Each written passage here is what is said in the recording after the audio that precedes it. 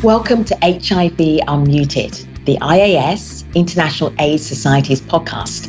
I'm your host, Femi Oke. Our last episode focused on the discovery of HIV in 1983, the virus that causes AIDS. This discovery paved the way for HIV treatment and hope for a cure. But the decade ended with rising deaths worldwide, expensive treatment with many side effects, and no cure in sight. We now move to the 1990s. The Berlin Wall has just fallen, the World Wide Web has been invented, and Nelson Mandela is released from prison. But the 1990s kicked off with great sadness. American child activist Ryan White, known for speaking out about living with HIV, died. Icon Freddie Mercury also passed away from AIDS-related illnesses. And 8 to 10 million people were thought to be living with HIV worldwide. It wasn't a good beginning to what would be the decade of transformational scientific advances for HIV treatment. But in 1991, American sports icon Magic Johnson, a straight male, announced that he was living with HIV, changing public perception worldwide. Because of the HIV virus that I have attained, I will have to retire from the Lakers today. More on his story later. First, let's take a look at how children like Ryan White also challenge the stereotypes of people living with HIV. Sean Decker was diagnosed at age 11. I contracted HIV through the use of tainted blood products to treat hemophilia. I think being diagnosed at age 11 was difficult. I think it's difficult for any age. There was a lot of misinformation, a lot of fear. That fear led most people to keep their HIV status a deeply held secret. Like Sean, Doreen Mara Maracha of Kenya was diagnosed young and warned to be quiet about it. My mom found out about my status when I was 8 years old, and I did not know that I had HIV up until 5 years later, which was when I was 13. I was told, never tell anyone you're living with HIV. Both Doreen and Sean's families were given dire predictions. When they found out, they even told my parents, we're not really going to give her a long time to live.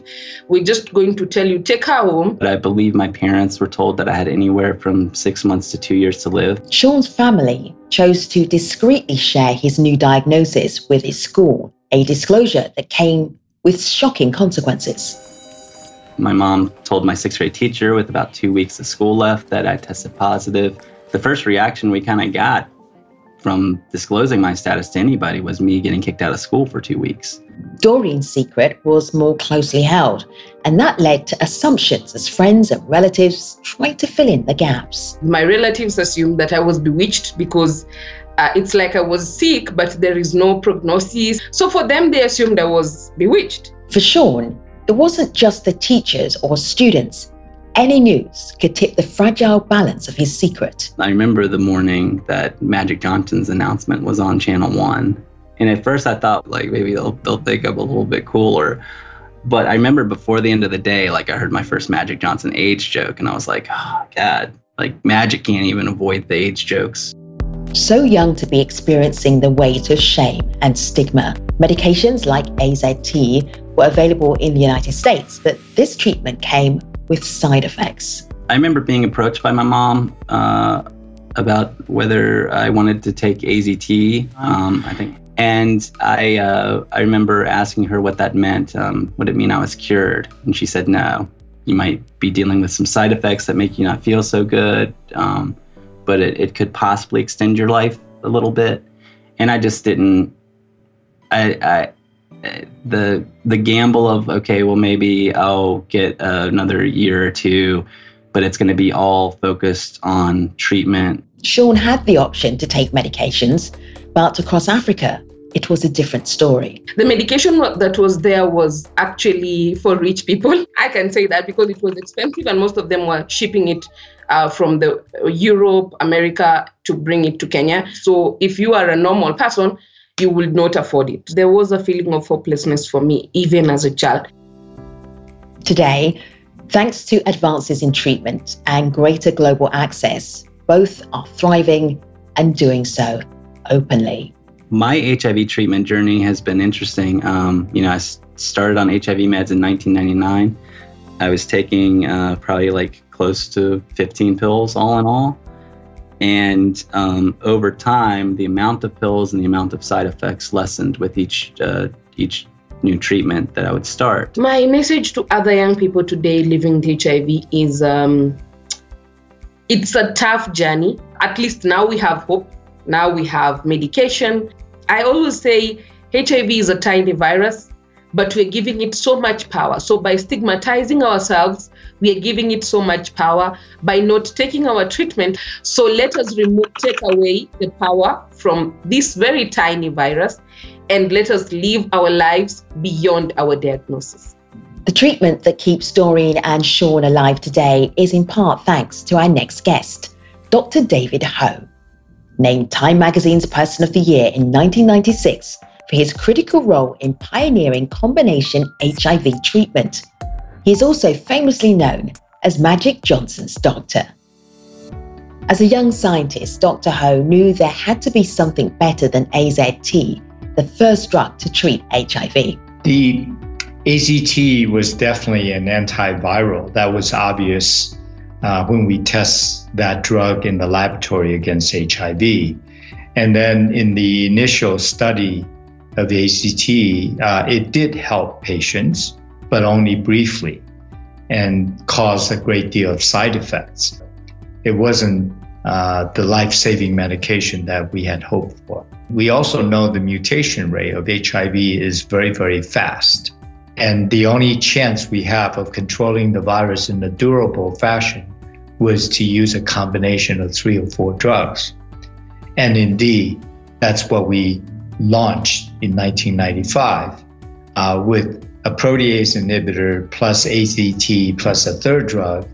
And within a few weeks, we noticed that we were controlling the virus very, very well. The International AIDS Conference of 1996, you had information. It was breaking news. You knew there was a treatment that was working. In the summer of 1996 in Vancouver at the International AIDS Conference, we were excited to share the results with the rest of the field. The patients who were attending the conference were very moved by those results. And of course, it made a big splash and was well received by the community. From that point on, you could say that was the turning point of antiretroviral therapy. The impact of this combined drug therapy was sometimes known as the Lazarus syndrome. And you saw that work in front of your very eyes. Will you describe that to us? Yes, in our initial clinical trial that involved several dozen such patients treated with a combination, many of them were quite ill, confined to bed, unable to work, but dramatically within 3 or 4 weeks of antiretroviral therapy, they were much, much better and rose from their beds. The theme of that International AIDS Conference in Vancouver in 1996, one world, one hope. But with this combined drug therapy, there were certain challenges. How would you have access to the therapies? How expensive will the therapies be? What about the developing world? Did you think about that as well? Well, it's that women from Africa who rose up and said, what about us? Certainly made a strong impression in my own mind. Having worked on these therapies for the prior 2 years, we wanted the medications to be available to all who needed them. And we knew at that time the therapies were extremely expensive. And it exceeded $10,000 a year for the American patients. And certainly that's out of the question for many of the patients in sub-Saharan Africa. And so that call led to efforts in the subsequent years to push the UN and many other donor agencies to begin to deliver antiretroviral combination therapy to Africa in particular.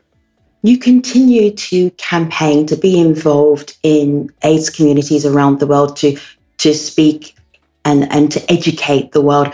And that reminds me of a connection that you had that continues to this day with a very famous basketball player, Magic Johnson. Well, Magic Johnson found out that he was HIV positive through a blood test that was part of a routine insurance exam. And I was called upon to confirm that diagnosis, and then, which we did. And then we went on to develop a relationship, and I started to look after him as his advising physician. I told him to hang on because more and more medications were coming along, and therapy research was improving very rapidly. So he really held on until about 1995, and he was one of the first to access combination antiretroviral therapy and benefited from that. He became a poster boy for what therapy could achieve, and told people that one could live a normal life while taking these medications. And so he became a symbol of hope. There's a phrase that characterizes your approach to AIDS, which is hit hard, hit early. Makes sense to me, but it was controversial. Why? Treating early was more controversial. And the controversy stems from the fact that the drugs had side effects. So you have to strike the right balance between helping the patients and not causing too many adverse reactions. We strongly believe that while you let the virus replicate, it's constantly depleting a very important component in our body's immune system. And to let it go on and on day after day is simply unacceptable to us. And furthermore, every infectious disease we treat as soon as we diagnose it. Why would HIV be different? In fact, nowadays, a person is treated almost immediately upon diagnosis. And it's unethical to delay therapy, but it certainly took the field a long time to get to that point. What has been your proudest moment? Well, it's been great to receive the compliments and the applauses when we presented our results in Vancouver in 1996. But it is the quieter thank yous that I receive from total strangers that are even more gratifying. Being on a plane, sitting, reading, and then having the attendant come and say, Dr. Ho, thank you for your work. It saved my life. Each time I hear that, I feel proud and extremely gratified. Dr. Ho, this year we have IAS 2021. That's the 11th IAS conference on HIV science. And AIDS 2022 is in Canada next year. What breakthroughs are you hoping to hear about? Well, the remaining challenges in the HIV/AIDS field is obviously to come up with a cure. I want to see more progress on that front. In addition, look at how fast we came up with a vaccine for COVID-19, and yet, despite nearly 40 years of research, we don't have a vaccine for HIV. I know my colleagues in the field are working hard on each of those, and my lab included. And I think we could, see the ultimate end to this pandemic. Dr. Ho helped create a world in which HIV wasn't a predetermined death sentence. Today, millions of people have access to effective treatment, but that wasn't always the case. The hit UK TV show It's a Sin, shown at IAS 2021, the IAS Conference on HIV Science, takes us back to the era before Dr. Ho's discoveries. Joining us now is a star of the show, Nathaniel Hall. The government knows all about it and they're keeping it quiet. Do you think there's an illness that only kills gay men? Being part of It's a Sin was just the most incredible experience, particularly as someone who's lived with HIV for over 18 years. I thought I knew a lot about the early part of the HIV and AIDS crisis. I think what HIV did in the 1980s and 90s was add fuel to the fire of what was pretty rampant homophobia here in the UK. I can see how damaging that was, because what that meant was for a whole generation of gay kids, they were not seeing or having any positive talk about the thing that they knew they were, the difference that they had inside. So essentially, you lived in a very isolating closet. Nathaniel was diagnosed with HIV when he was 16, after his first sexual partner. It was like a summer romance, and eventually it came to my first time with him, and he pulled out a safer sex pack, which you can get in bars around Manchester, which include condoms and lube. And I thought, great, after the awkward conversation. And he just put the condoms to one side and took the lube. And I said, hang on a sec, I think we should use a condom. And he just said, it's fine, I've just been tested, clean bill, sexual health, you don't need to worry. And I just trusted him because I wasn't an adult yet. I didn't have the language or the skills to navigate that conversation. We'd not talked about that in school or, prepped for that moment. Nathaniel lived in a loving middle-class home, yet the internal stigma wouldn't let him share that he was living with HIV, even to his parents. I remember coming back to my parents' house after being diagnosed and sort of waiting and building the momentum to go through that door and walk into the kitchen and say, I need you. You're, my parents, I've made a mistake. I need your support. I need you to make this better. And actually, I felt like I'd really, really messed up. That feeling would follow Nathaniel. He kept this secret for years, all the while it ate him up inside. For 15 years, I lived in secrecy and shame with the diagnosis until in 2017, realised it was really impacting my life in a lot of negative ways and decided to come out publicly. It's been a remarkable journey in the last few years to go from that sort of alcohol and drug-fueled rock bottom to where I am today. Thanks to advances in HIV treatment, Nathaniel lives a very different life to the characters depicted 40 years ago in It's a Sin. One of the more recent major breakthroughs is U equals U, which stands for undetectable equals untransmittable. It means when a person is living with HIV and on effective treatment, the level of HIV in their blood is so low that it cannot be passed on sexually. U equals U has been the biggest revelation for people living with HIV, as far as I'm concerned. I can't even express it in words sometimes how revolutionary it has been. But even today, many people aren't aware of U equals U and what it means for sexual health. I've been rejected numerous times when I've told people I'm HIV positive.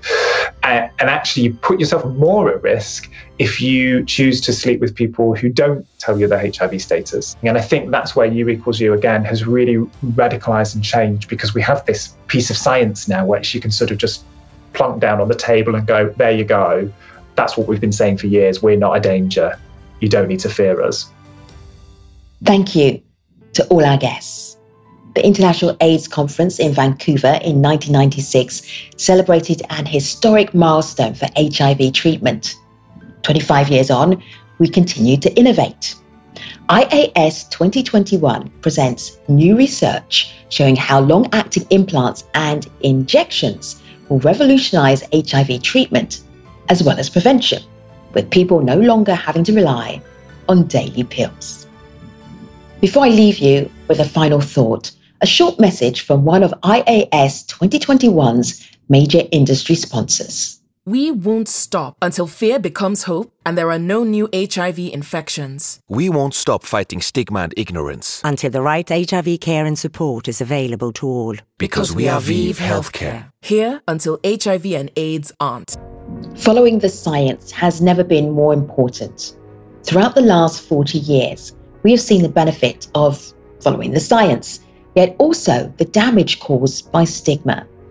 We must applaud the courage of activists like Sean, Doreen, and Nathaniel in telling their stories, and in doing so, inspire scientists like Dr. Ho to continue to innovate the science of tomorrow.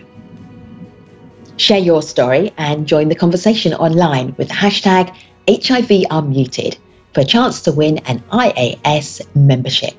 On our next episode, join us as we continue in the 1990s and examine how and when the law has not always followed the science. This is HIV Unmuted, and like our title says, you can't keep us quiet. Subscribe to the IAS podcast, HIV Unmuted, wherever you get your podcasts.